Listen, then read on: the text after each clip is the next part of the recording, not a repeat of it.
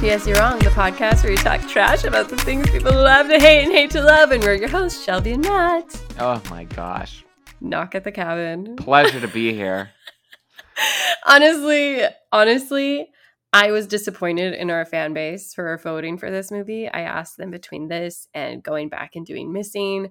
I should have offered up Shotgun Wedding, like literally anything else, because I really didn't think that we wanted to talk about this.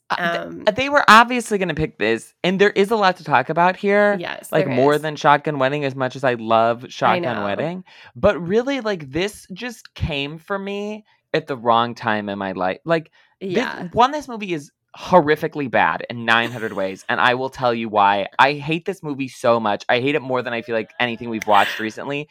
But not only that, like, I watched it when I was already annoyed about, like, the Beyonce ticket tough weekend situation, like job things, like lots of stuff was just conspiring against me. And I was sitting in the theater like, this is the most miserable movie watching experience perhaps of my entire life. Like, this movie was delivering nothing that was interesting, nothing that was fun. Even if God forbid we think about that horrible movie with Melissa McCarthy and Thunder Force, Octavia Spencer, Thunder Force. Like, that movie was bad, but at least it wasn't like actively agonizing to watch because the plot was just like rolling around in miserable things. Like, that movie was at least like there's lobster hands in that point. Where this was just like bleak and dull and depressing from start to end. There was not one interesting thing that happened in the movie. It ended exactly how I thought it was going to end, and it was just a slow slog through agony the entire time. Yeah. No, I would not recommend that a soul see this, and I don't understand how it has like even one positive review.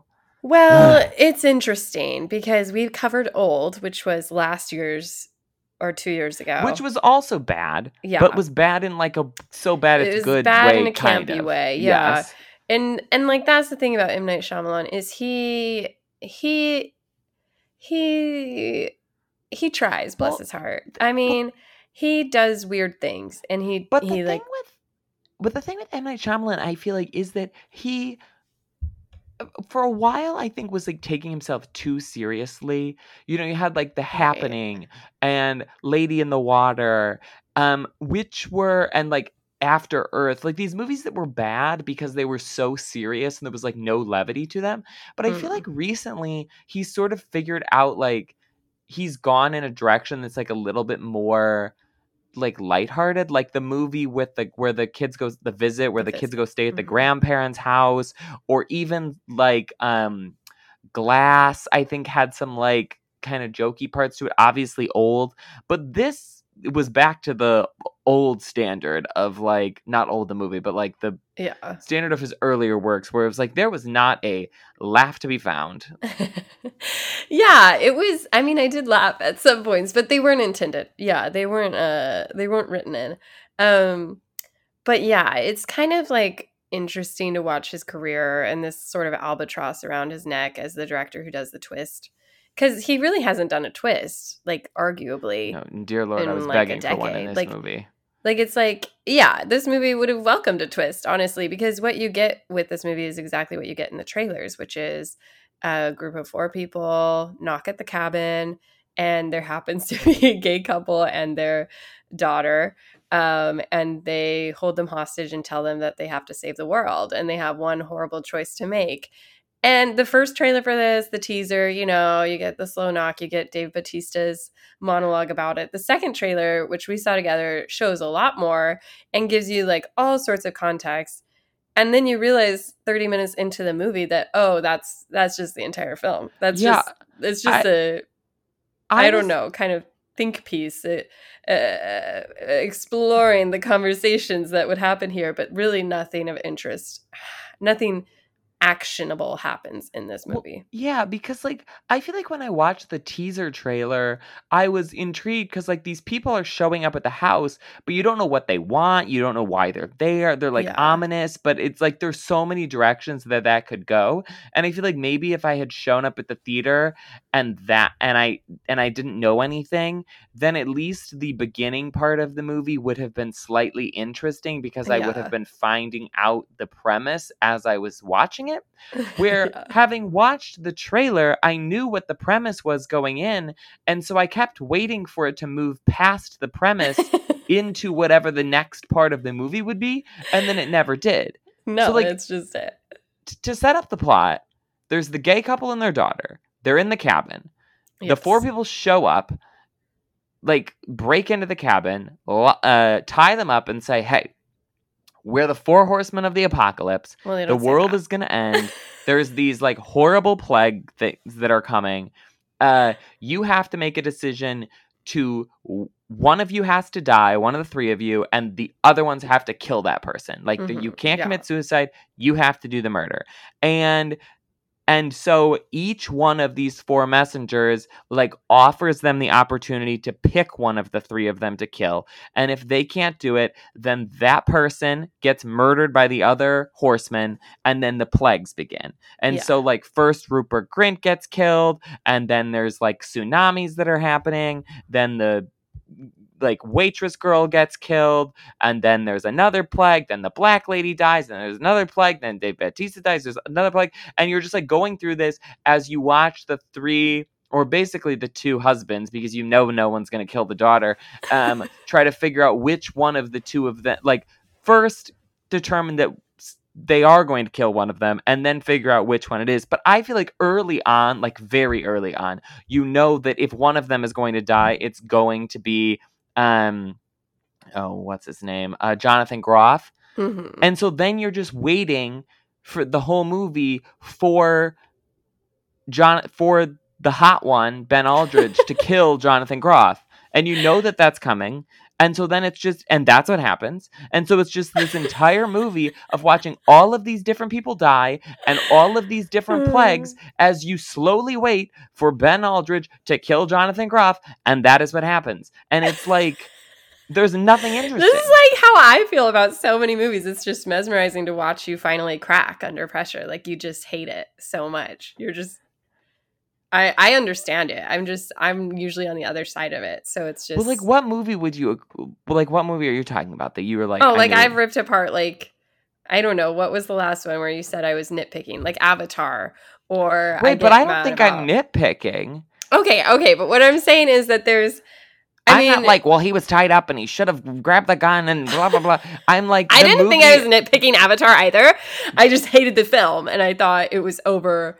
Whatever. It doesn't matter. The thing about this movie is it is based on a book, The Cabin in the Woods. And I had read the synopsis for The Cabin in the Woods before seeing... No, The Cabin at the End of the World. The Cabin at the End of the World. The Cabin at the End of the World. Which has a very different plot that sounds much more interesting. Yes. So basically, The Cabin at the End of the World similarly has a gay couple and their child, and then they're attacked by this group of people who say it's the apocalypse.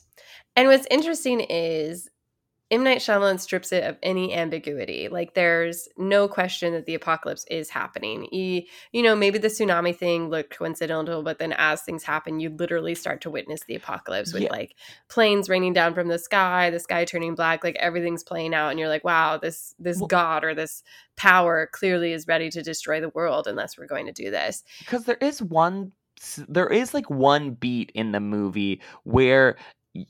Because Ben Aldridge thinks that Rupert Grint's character is someone who's like gay bashed him earlier in their history, and you're sort of unsure if that's what's happening. But then you get to a point where you realize that is true. That like these aren't four complete strangers. One of them is not a stranger, and so Ben Aldridge is like, maybe all of this is like these crazy people who got together on a message board and just like a group shared delusion. yeah, and they knew, like, because the tsunamis had already been announced before they got there, so maybe it's like, okay, they already knew about the tsunamis.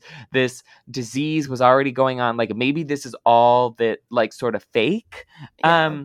And at that point, I thought, well, that is a much more interesting movie. Like, if it makes that twist and it's like this has all been orchestrated to like get back at this gay couple, I was like, that is.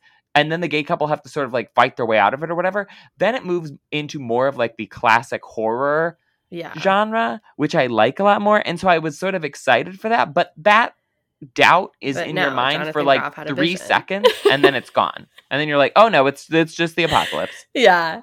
And it's also interesting because in the book, while it also explores these sort of heavy-handed topics of like, what do you believe, what is sacrifice, what is worth it type things, in the end they accidentally kill their daughter, the apocalypse begins, and instead of deciding to kill one of themselves to stop it, there's this whole speech about how the husband is like, oh, Wynn's death isn't a good enough sacrifice for this God. You know what? F them and F God, F them all. And they decide to walk off together and just vow to face it as one without ever stopping it if they could.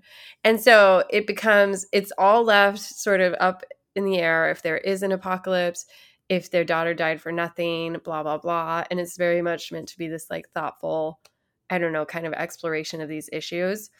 But since M. Night Shyamalan sort of strips it of any sort of depth and really just gives it to you face value and simplifies it into this sort of like cheesy Christian film, it feels almost like yucky to be watching this happen to this gay couple, where the politics around it feels a lot more like nefarious, especially coming out in today's world of like, oh, the LGBTQ community is grooming our kids. We have to like stop this before they destroy our children. And then to have this film be so heavily like, you gotta break up, you gotta kill someone so that we can save the children.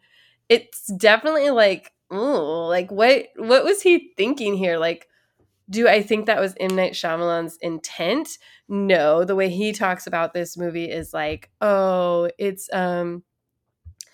like it's a razor sharp thriller. It's the Sophie's Choice of faith. Like, I wanted to explore like what this is all about. But it's like, you can't like, I don't know. I was just like reading Twitter reactions to it, and there's like a weird acceptance of it by the Christian nationalists who are like, yes. And I don't think that's a good sign about your movie and the like discourse you're opening up. Like, I don't think you get props for being able to have well, what about this side of the argument when there's such high stakes already that it's just like feeding a really nasty fire. So I had a lot of thoughts on that sort of aspect of it as well. Like, watching the movie, I feel like I wasn't as attuned to that, but then once I read what the original book was, like that premise, and then sort of comparing it to this, I think the book is questioning sort of like what sort of God or entity or like force that's bringing along an apocalypse, if it is this, religious thing, would enact such death upon the world. And then like, why would we want to go along with that God and sort of like buy into his plans anyways? And that reminded me, or the movie reminded me a lot of, there's a story in the Old Testament of Abraham and Isaac, and God tells Abraham, oh, you have to go and sacrifice your son Isaac to prove how much you love me. And so Abraham sort of like takes his son up to this mountain. He's getting ready to kill it and like kill him, and like almost as he does, God's like, wait, stop, actually you don't need to do this. Like, you've proven yourself before killing him. And I Yeah. feel like growing up in the church, whenever this story was presented, it was always presented in a way that was like, wow, look at the faith that Abraham has, that he's like willing to sacrifice Mhm. something he loves for this God who is taking care of all of us. And we never stopped a question of like, why would a God who supposedly loves Abraham and wants what's best for him, and also supposedly loves Isaac, would want to put them through this weird game?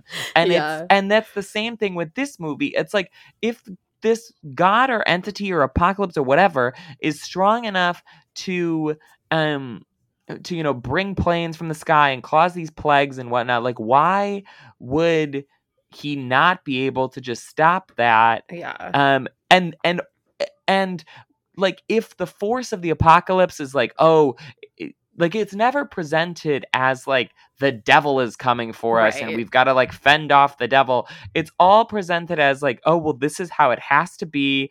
And yeah, And to it's watch, implied that it's happened before, that other right. families have made this choice. And it's And like, to wait, like, how often does God decide he wants to destroy us? Yeah, and to sort of sit and watch. I mean, I on one hand appreciate, like, M. Night Shyamalan trying to center like a gay couple and casting Yeah. gay actors and having, them adopt a daughter and sort of like celebrating their love story in a certain way, because I think what he's trying to say here, and what does come across in the film to a certain extent, is like, gay love and queer families are just as real and as valid, as important as any sort of other family is. But it does feel sort of icky that it's like, okay, well, it's the gay family who has to kill somebody in Yeah. order for the straight families to all be fine. Mhm. And again, that's like half sort of addressed in like a couple of lines, but not in a concrete way at all, like the book, which is much more interested in sort of like questioning faith and this apocalypse. Not to mention that I think the book also leaves open, from what I read, this of like, what if these people were wrong and there Yeah, isn't an apocalypse exactly. going on at all, which that is completely removed from the Yeah. movie. It is It's obviously like, the oh, wow, apocalypse, yeah. and when he kills him at the end, everything, The sun rights comes itself rather out. quickly. Yeah. Yeah, and what's weird is like the book is very concerned about faith, not just in like, Christianity or religion, but just faith as a concept. And M. Night Shyamalan, in talking about this movie, was like, no, this movie isn't about a belief in a religion or God. It's about our belief in each other. Do we believe in each other anymore, or do we give up? And do you believe in humanity at large? Do you believe in that goodness? Or do you give up on the belief system in each other? And it's like, sure, I could see that being an interesting question, but once you remove the like question mark of are these people insane or not, then that doesn't become the central question. The central question is, can these people get on with it and save the world because they're being selfish right now? And it's like, yeah, you empathize with them and think about, wow, what a terrible choice this will be, but you never question that it's the right choice. Like you're never having to wrestle with the idea of, should they do this? Because you're faced with like watching millions of people die and you're like, well, I mean, when push comes to shove, they probably should do this. And so that doesn't become the central tension of the story or the relationship anymore. It's just watching them come to terms with this inevitable conclusion. And that's like cheap storytelling, but it also cheapens any discussion around the beliefs at play here, because if it didn't want to be so connected to Christian mythology and whatever, or belief systems, they constantly bring it up where it's like, I don't know, every time they sacrifice one of them, they like say something about like the humanity has been judged. And so there's all this like Christian language around it, not to mention at the very end, Jonathan Groff spells out, just in case the symbolism was too subtle I for was you, ready to like that they are the throw four myself horsemen of the out of the apocalypse. theater. Yes. There's this And then he like names them, which I don't think are the technical historical names of the four horsemen where he's like, it's kindness and healing No, and no. Well, no. The four horsemen of the apocalypse are the ones who are bringing the apocalypse rather than Okay. preventing it. So they're like famine and death and plague, like Yeah. but yeah, no, at the end he has this weird monologue that's like, and Jenny brought sustenance because like one of Yeah. them's a chef and one of them's a doctor, and so it's like, oh, each of them symbolizes something. And then even more annoyingly, there's this super obnoxious shot at the end where after everyone's been killed and they're like the world has been saved, that like Ben Aldridge's character is going through like the luggage in the back Oh, seat yeah. of the car that's of the four horsemen's belongings. And Yeah. it's like, oh, it's like one artifact from each of the four of them that he like miraculously pulls out of the bag, like one after another in a shot. And it's like a picture of one of them with their daughter and the medical license of another and the guy with his the soccer framed team he photo coaches. of Yeah, it's his so middle school basketball yes. team. It's like there's Iconic. absolutely no subtlety whatsoever. It just Yeah. hits you over the head over and over again. Yeah. And if there was any sort of ambiguity in the movie, I think it would make the whole thing more interesting. Yeah. And more watchable. But instead, because there's no ambiguity, you're sitting there just knowing like, okay, I'm going to watch these four people die or sort of like commit suicide-ish in Yeah. some sequence or another. And then at the end of that, I'm going to have to watch one of these gay men murder the other one. Yeah. And yeah, it's just like, it's not fun. It's not interesting. And also another plot line, as someone who has had a concussion before for a very long time, which we've addressed on the podcast, Jonathan Groff gets a concussion early on in the movie. And so there's also this tension that is there slightly of like whether or not Jonathan Groff is like going along with the killers because he has a concussion and can't think straight. And so Ben Aldridge is like, maybe like I should be doing all of the thinking here because I'm the only person in this room who like might not be a QAnon member or concussed. Yeah. And having had a concussion, I like for again like a year and a half. Yeah. I know how much that impacts your thinking and your like thought patterns on stuff. And I feel like that was not like at a certain point they kind of just like brush that aside of like, oh yeah, I think he's fine. Like now he's good. But I was like, no, actually everything he's thinking is like suspect, and we should not be really relying on his like him saying he wants to die is not like not valid here. Yeah. Like we should not be accepting that at face value. No, but and he had we a should vision, Matt. continuing He had a vision that after watching God willingly smite millions, Wynn went on to become the veterinarian she always wanted, and they were able to carry on in a very normal manner, healing from this deeply depressing and horrifying experience, to carry on in this capitalist society in a well-functioning way. Also at the end where it's like we've been through this miserable slog of a movie, but at some point earlier on in the movie, because we get like a number of flashbacks, which again I feel like were underdrawn of the relationship between the two dads and their like deciding to adopt. We get a scene of like them and one of their family members who doesn't seem very accepting, like just not like these random blips, but not enough to really give the characters like that much depth, I think. Like truly the 8-minute long introduction to Up gave us more of a relationship than this movie did. But in one of the scenes, they're like driving to the cottage, I think. The cabin. Yeah, yes. The cabin. And they're playing this like disco song and they're all singing Boogie along. Shoes. Yes, Boogie Shoes. And then at the end of the movie, when the one husband is dead and the apocalypse has killed 1 billion people and the planes are falling from the sky and whatever, they get in the car at the end and Boogie Shoes comes on. Yeah. And it's like just so like does not fit the mood, and they kind of like turn it on and turn it off a couple of times and then like sort of leave it on as like a yes, we're Yeah. going to like remember Jonathan Groff and Yeah. his sacrifice. But I was like, this just tonally does not make sense. Like, you can have this song that reminds you of your dad, but it's so chipper. Yeah. Like, it doesn't fit. They should have picked a different song if that's what they wanted to do, or Yeah. like, or had it be like cut to 10 years later and they hear the song in a diner and they think about it. You know, like, they Yeah. shouldn't have, like, in the immediate aftermath of the death, no one is listening to Boogie Shoes. Yeah, it should have been like she and her dad should have been like hunting for grasshoppers, and then she saw a grasshopper. Like, it was a weirdly discordant like sound. But I also think it's interesting because the movie, while watching it, reminded me of like The Mist, which I don't know if you ever saw it. Oh no, I didn't see that.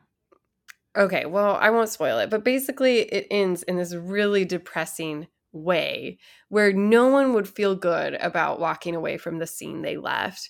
And that's just how it ends. And it's like so soul destroying to witness this, to not really have any, like, yes, you have closure because you know how it ends, but it's like, man, I don't think you can carry on past that. Like that's the thing when I watch some movies like this where it's like, would reality, like, how do you carry on after this? Like, this isn't just like, oh, your dad died in a car accident and like, oh, you're looking for signs of him anywhere. Like, you guys just witnessed like 6 brutal murders and killed your husband and realized there was a god or a power that was ready to just destroy you in the worst ways imaginable at the, whims of whatever it is, and that it's dependent on some sort of secret society of people who don't even know they're going to be a part of this until they start having visions that destroy their lives.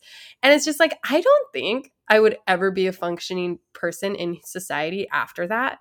I think I would just collapse onto myself and either become a ultra religious psycho, like marching the streets warning people of the doom, or I would just crawl into a hole and die. But I definitely don't think my future would hold nice car rides, listening to Boogie Shoes and thinking, huh, at least we have the memories, Yeah, I was also thinking after watching the movie, like, because I was like, okay, if I come into this podcast and say this was so depressing and miserable and I hated every second of it and everybody died and blah, blah, blah, then somebody is going to say, well, but don't you like horror movies? Like, isn't that the point of every horror movie, that everybody gets killed and they get killed in weird ways?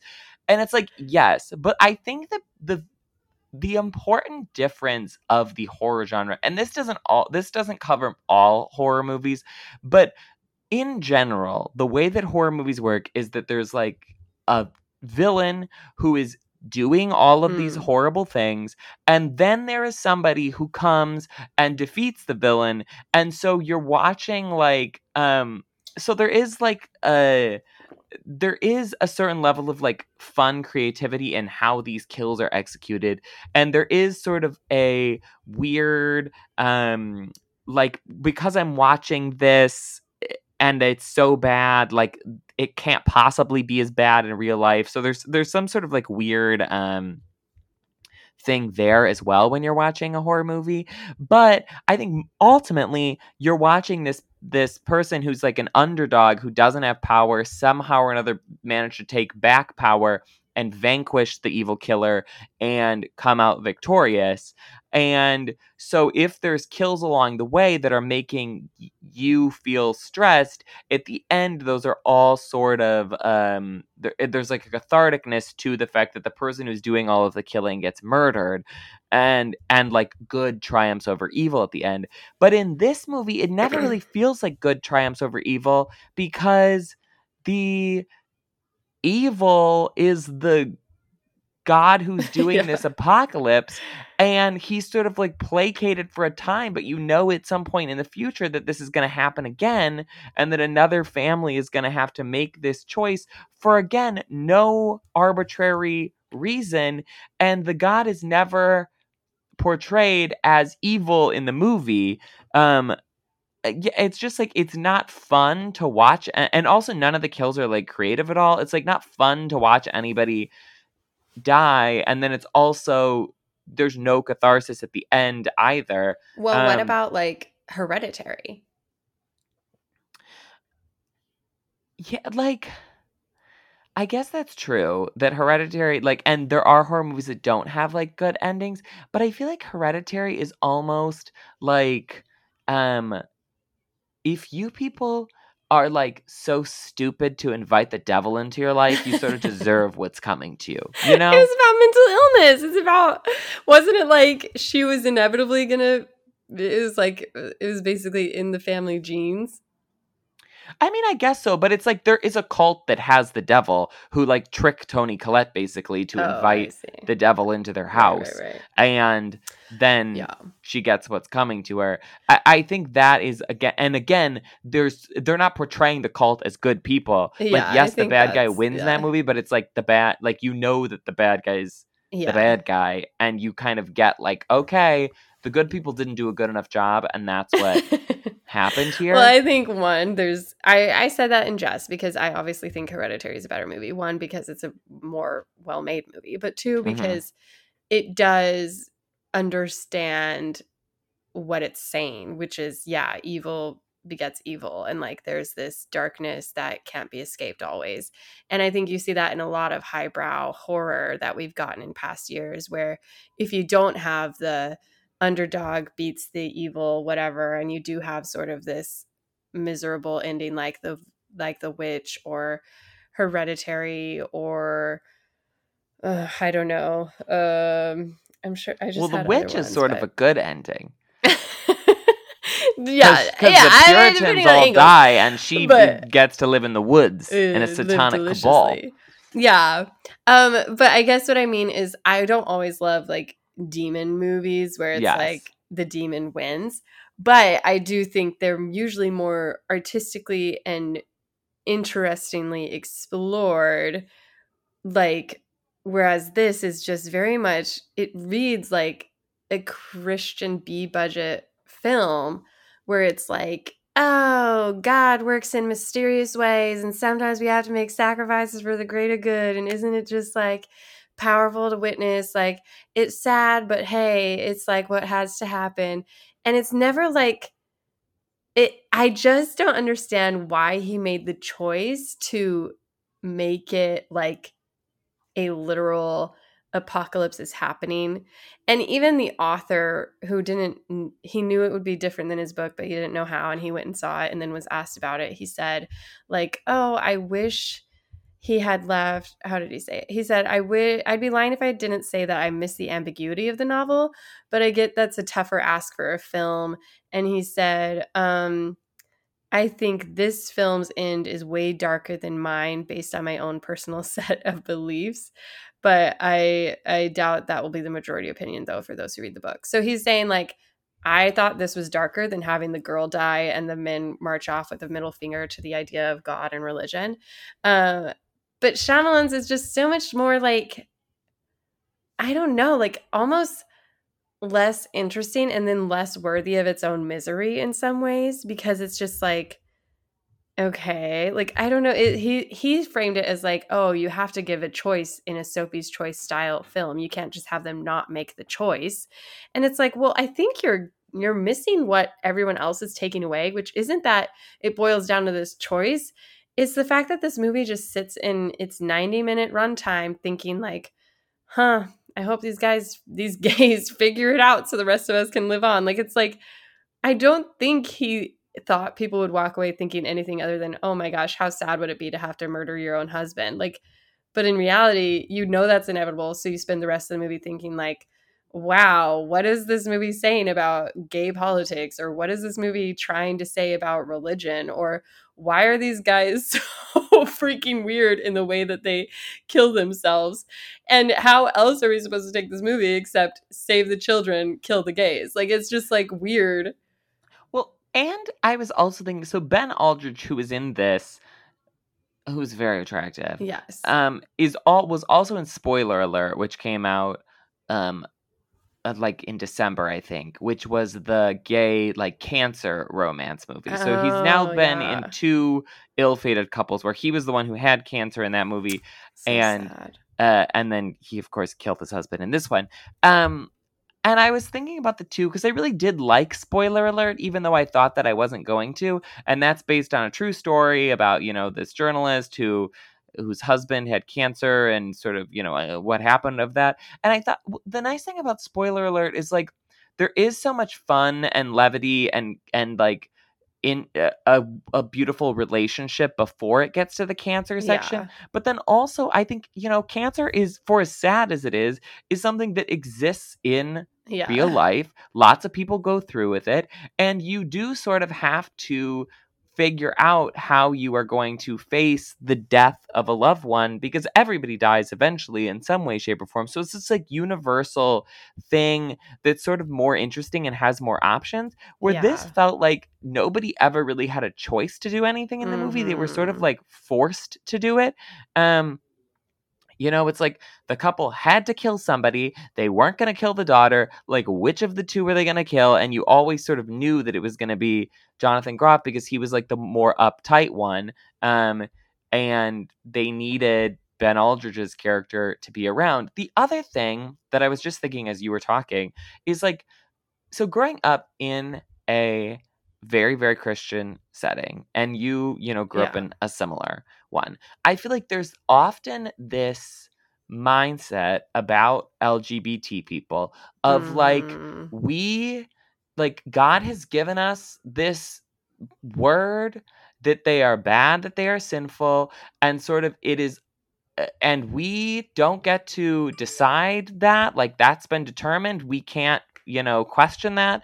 And therefore, like, it is on us as Christians or Mormons to sort of like, if we have to make a sacrifice and not be close with our with gay people and have bad relationships with them, like, that is what is being asked of us by God. Like, we are fulfilling our duty in doing that. And I think this movie presents a very similar like set of moral quandaries of like, sometimes God, for no real reason that defies all expectations and logic, asks you to be horrible to somebody, and you just sort of have to do it because otherwise, like, God's going to be mad, but we don't know why. And it sort of goes against all logic of God presented in other places in the Bible. But, in this case scenario, we just have to Yeah. be shitty. And I think that again is here, where it's like, yeah, a universe that's worth living in is not one where God, like, decides he's going to maybe kill everybody every like couple Yeah. hundred years. And yeah, to not question that, like the book does, is, Yeah. I don't know, I feel like it's very irresponsible. And I think that's maybe another reason why conservative people are feeling more kinship with this movie, Yeah. because it's like a set of values that they can relate to, of like, well, God is telling us to do the hard thing, and so therefore we have to do it. Yeah, it's like hate the sin, love the sinner. Like, oh, God, you're just so pure. Like, your love for each other is so pure. Like, that's a line in this movie. But it's like, this is just what we gotta do. Like, I wish I didn't have to, like, threaten your family and make you kill one another. But like, like, that's just what's going on. And like, it's weird to watch them because the four attackers are meant to sort of represent like different they all like try to justify how they're not crazy and like why they're there. And obviously you do have the homophobic Rupert Grint's character at the beginning, but then Leonard, who's played by Dave Bautista, who I didn't mind in this movie, I think he's good in it. He brings something that's like Well, they're all watchable. so unsettling. Yeah, and it's like you want to believe him to be this like empathetic guy, but it's also like, what are you saying here? Like, you're not going to make us feel better about the choice you're giving them. So it's like weird the way that they try to like baby these guys and be like, oh, we wish it was different, but like God gives his greatest challenges to his greatest warriors. And it's just like, it's just frustrating to watch and to feel like M. Night Shyamalan could have never intended for this sort of Christian nationalist reading of it, because it feels so like obvious even in the moment where you're like, because like when the movie trailer came out, I remember people being like, yes, gay representation in a horror film, like it's just a couple who happens to be gay. But then you watch the movie and you're like, oh no, like their gayness is central to the plot and is not handled very well unless you're reading it as like, hey, you guys tried to assimilate, you tried to do everything right, you know, you've tried to like survive this world that's like so hard for you, but maybe you guys should give up more to save the rest of us. And it's just like there's an ickiness walking away from it where you're like, I didn't like how Jonathan Groff's character gave this monologue at the end. I didn't like how the killing wasn't even shown. It was just a gunshot off screen. Like it was just some dog they took to the back. Like it was just like, it was weirdly dehumanizing in its choices, even as it tried to like humanize this couple that felt like they had to spend an hour of this movie justifying their relationship out loud. Yeah. Yes, I 100% agree. Well, I mean, and all of the characters were sort of like thinly drawn because Yeah.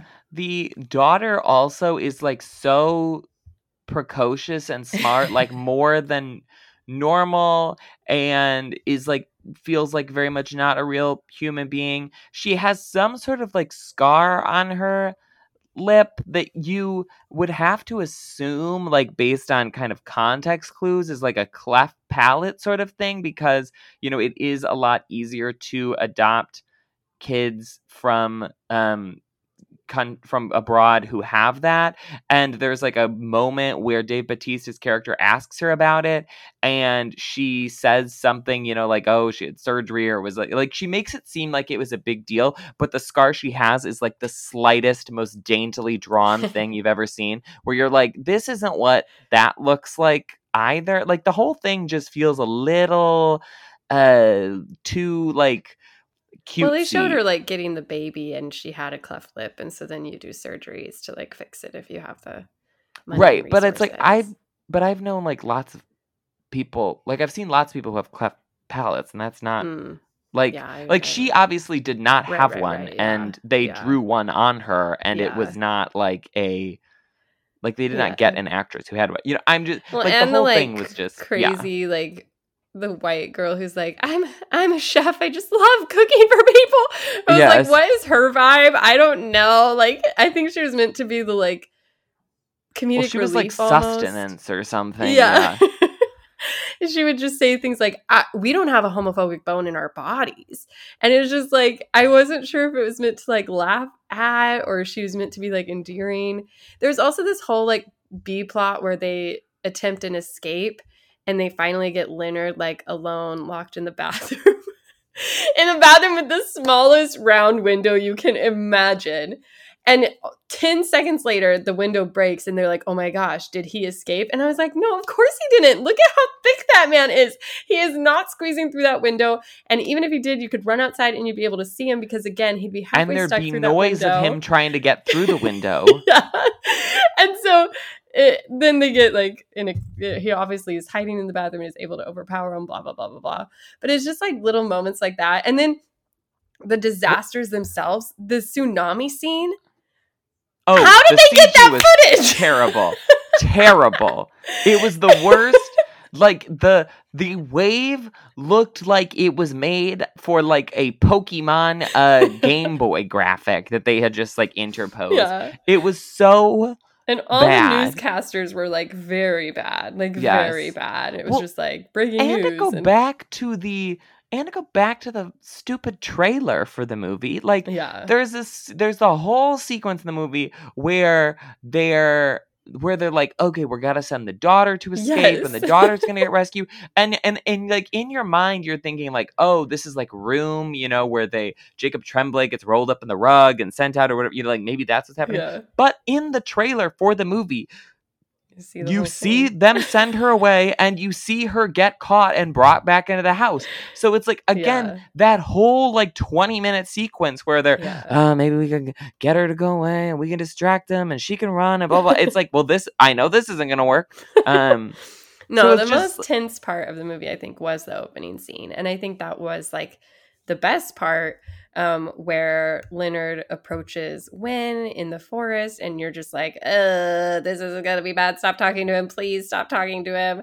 And I thought that was good, and it gave me hope. But then, instantly, but it it just wasn't was tense same.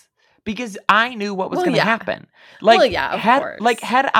Had they just done the opening, like the teaser trailer or whatever that they used, or they had just filmed, like the trailer was just like part of that opening scene and then watching them walk in with the weapons or something, Yeah. like that would have been such a great way to market the movie, because it's like you have no idea what these people are doing. This could be going in a million different directions. But because I knew what was happening. I honestly think M. Night Shyamalan is still reeling from the backlash around The Village, which did something similar where it's like, this is going to be the scariest movie of your lives. But then it was sort of a quieter, thoughtful, like, oh, what is faith, like sort of story. And But The that Village was was actually a good movie, I think. Well, but at the time, ways. no one liked it because there was this like, what was that trailer about? You tricked us. Like, where is this? Blah, blah, blah. And I honestly think that that's like colored his film since, because he overshares in the trailers because he's like, please, this is what you're going to get. Well, also the Village trailer twist is like, it's so wild that it's like laughable, kind of. I mean, like, I think it's a fun twist, but it is like ridiculous. But I feel like this, if he had just stuck with the premise of the book here, I think that he would, and left on that ambiguous ending, or even gone the other way and had it turn out that all of these people were fake the entire time, the movie would have been infinitely better than the way that it worked. Yeah, I think that ambiguity would have been crucial. Like the terror of having to live with yourself after killing your partner and not being sure if it was like for real or not, that's way more terrifying than like, oh, some god like is gonna come out here and like kill us all. Like, did you ever see The Cabin in the Woods, that like sort of meta horror comedy? Oh yeah, uh-huh. And that's like what that ending reminded me, where it's like, man, we have this like beast we have to sacrifice souls to, and if we don't get it wrong, we're all gonna die. And that had a more interesting, like, is it worth it? Is this what we should be doing if this is the world we have to do? Like, do we want to be killing innocent people for this and like be dead inside over it? Like, blah, blah, blah, blah, blah. I think that had a more interesting premise, conversation, and ending than this, where it's just like, oh, God works in mysterious ways. Even like Inception's ending, which I mean, obviously is like a masterclass, but like the way that it's asking, like, well, is it better to live in a dream world if you're happy than to live in the real world where you're not? And it leaves you on this, like, you don't know if what the choice was. This movie, all subtlety was stripped out of it, and we were just left with this, again, like, miserable march to an end that we knew was coming, and then it just becomes an exercise in watching people die. But not even watching them die, because it's all off screen. Well, yes. Yeah, I guess. But watching them get, murdered in various ways. The other thing I was confused about was, like, obviously, like, the Rupert Grint role, like, that person dies quickly, so they weren't going to be in it very long. And, like, it is fun to do some stunt casting, like in Scream or something, when somebody isn't going to be around for very long in a horror movie. But at the same time, I was like, this is such a weird, like, choice for him. There were also a lot of shots where it seemed like he wasn't in the room with them. Like, did you notice that? Like, there was shots of the whole group, and then he was separate in his own little frame. Well, probably, I bet that he was on set for like 2 days. Yeah. Because the next woman who dies is in there for a good bit longer than he is. Because they like spend the whole night, and it's not until the next day that she goes. Yeah. So you could see how, it's like he came out there and only had to film for like a couple of hours because he only has a couple of scenes. And then, strange. I mean, and honestly, even the stuff with the bag over his head didn't need to be him. So, yeah, it was. Honestly, it was like it's surprise. It's like good for M. Night Shyamalan for having the bar so deep into the subterranean earth that any movie that's like passably interesting or not actively like dumb gets good Yeah, reviews. because this has gotten good reviews and did well Yeah. in the box office. Yeah. I think it's just like I honestly, it wasn't like the worst M. Night Shyamalan for me personally. I think it's like I can see why this is considered top tier because his top tier is so so desperately mediocre. But I think people appreciated like maybe the artistry of the shots, and having not read the book probably thought, wow, what an interesting thought exercise. But yeah, the more you sit with it, the more it's just is like, what? Well, I also do feel like you and I are two people who have thought infinitely more about like religion and faith Yes. than the vast Yes. majority of the population have. Yes. And so I think that these subject matters to us are just like we understand the nuance Yeah. of them more because we grew up in these We've had these situations where thought we were studying exercises. stuff like Yeah. hour after hour after hour for years on end, Yeah. and then had to go through our own situations where we were like unpacking and examining all of that. And I think a lot of people who don't have those kind of relationships with like faith or religion or whatever were like, wow, like crazy, right? Yeah. Very true. I've spent many a Sunday having to contemplate what sacrifices I would be willing to do to preserve the faith. And What would you do in this situation? It's you honestly, and I was Rob thinking about and this. Penny. I think I would honestly be like, Rob, just kill me so that you and Penny can like avoid any of this drama. Like, I don't want you to have to live through not the apocalypse, but dealing with watching psychotic people kill themselves in front of Penny. I just wouldn't want her to have to see that over and over again. So I'd just be like, yeah, kill me. Like, just kill me and hope they go away. Like, love you. Prayers, thoughts and prayers appreciated. But I don't think I could just like power through that. Like, I wouldn't be able to stomach, because that's the other thing. I don't think you can have a well adjusted life after witnessing that. So I would just try to Yeah. mediate I feel like it. you can't if you're like invested at all. I feel like I would be the opposite route, which would be like these people are deranged, and if the world is ending, I Yeah. honestly don't care. I would rather be with the people who I like anyway. Oh, So yeah. you guys can, bang each other with your weird sticks, and then I'll go, get burnt alive in the Yeah. tundra or whatever. Like, Yeah. I think If I'd be I like, didn't have- everybody close your yeah. eyes, put in some headphones, let these people kill each other, and then we'll be on our merry way. I know, but it's really, if it was just me and Rob, 100%. But I feel like I guess that's I would true. be I don't have a sad child. for making Penny witness that. But I guess if I could mitigate her bearing witness in some way, if I could, Well, yeah, they should 'cause have that's sent the her other to the crazy thing is like she's just like lurking around Yeah. in the movie, and I'm like they should have like sent her to the cellar Yeah, or like exactly. something, They should have because sent her to she's the tree there house. while Rupert Grint's getting like bludgeoned to death. Yeah. It's a lot. Luckily, she was able to get over it and continue in her love of veterinarianism. So Yes, that's happy right, and endings go all out to a around. quaint dinner with an Yeah. artfully salt and peppered Ben Aldridge. It's like, gosh, remember that one time? I wonder who's had to kill someone since. Also, whatever the horrible wig they had Jonathan Groff in and all the flashbacks with like the weird bangs. Yeah, I was Jonathan like, Groff was not giving much. no. I don't know that he had much that he could have been giving with, Yeah. because he did have all of the worst dialogue in the movie. But yeah, he was bad and his wig was bad, and I was trying to figure out what time period or whatever are they trying to signify with his hair, and young. I couldn't for the life of me figure it out. And he was not great, but let's also remember that he is best friends with Lea Michele, who, so that again speaks, I think, to his caliber as an actor and a person. I could see why everybody did this movie, with the exception of Jonathan Groff. I think this is an Like, they obviously needed some massive person to play the Dave Bautista role. It's something that he doesn't normally get to do, so I feel like it's good for him. Everyone else is basically a no-name actor.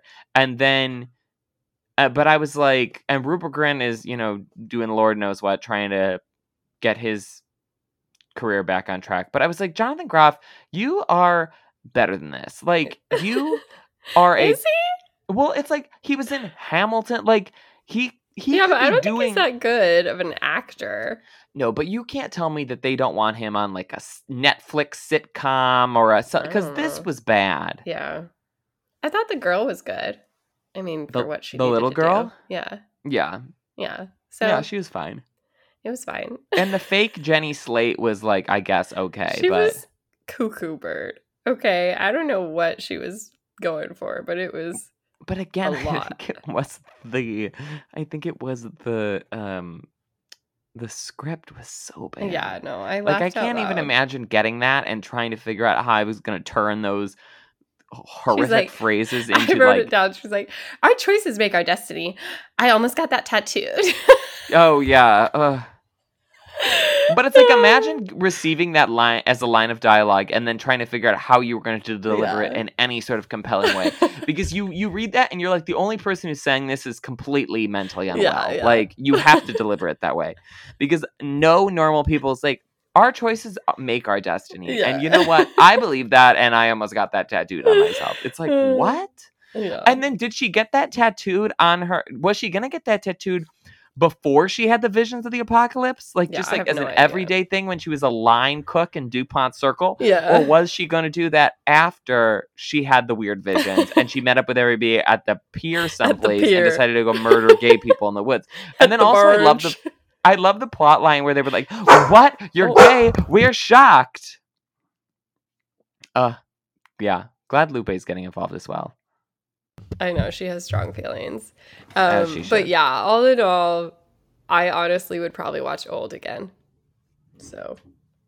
Oh, 100%. I think I would watch any of his movies before I watch this again. And I have seen every single M. Night Shyamalan movie. And I've seen Lady in the Water. And I've seen The Happening. And for as bad as those movies actually are, they are not so miserable. You know? Yeah. Like, this is just so miserable. Yeah. The Happening is ludicrous. But to watch people run around the countryside and try to escape pollen is, like, more interesting, I think. Yeah. So that's it. We did it. We did it. We watched this piece of garbage. I think next week is our, drumroll please, 2022 movie rankings. I think so. Because unless something usually we do them right before the Oscars, but I'm going to be gone in Japan for that. So we can't do them then, and there's really nothing coming out this upcoming week, so it makes more sense, and then we can hit Ant-Man and the Wasp before I go. So we'll be back for that big old episode. We won't have a pop culture roundup next week because we'll be taking our sweet old time talking about 7,000 movies that we've watched. Any final thoughts on Cabin in the Woods, Shelby? It's Knock at the Cabin. Whatever the fuck it is. I don't care. Yeah. This movie can rot in hell, and I hope I never have to watch it again. Okay, I'll see you guys next week. Bye.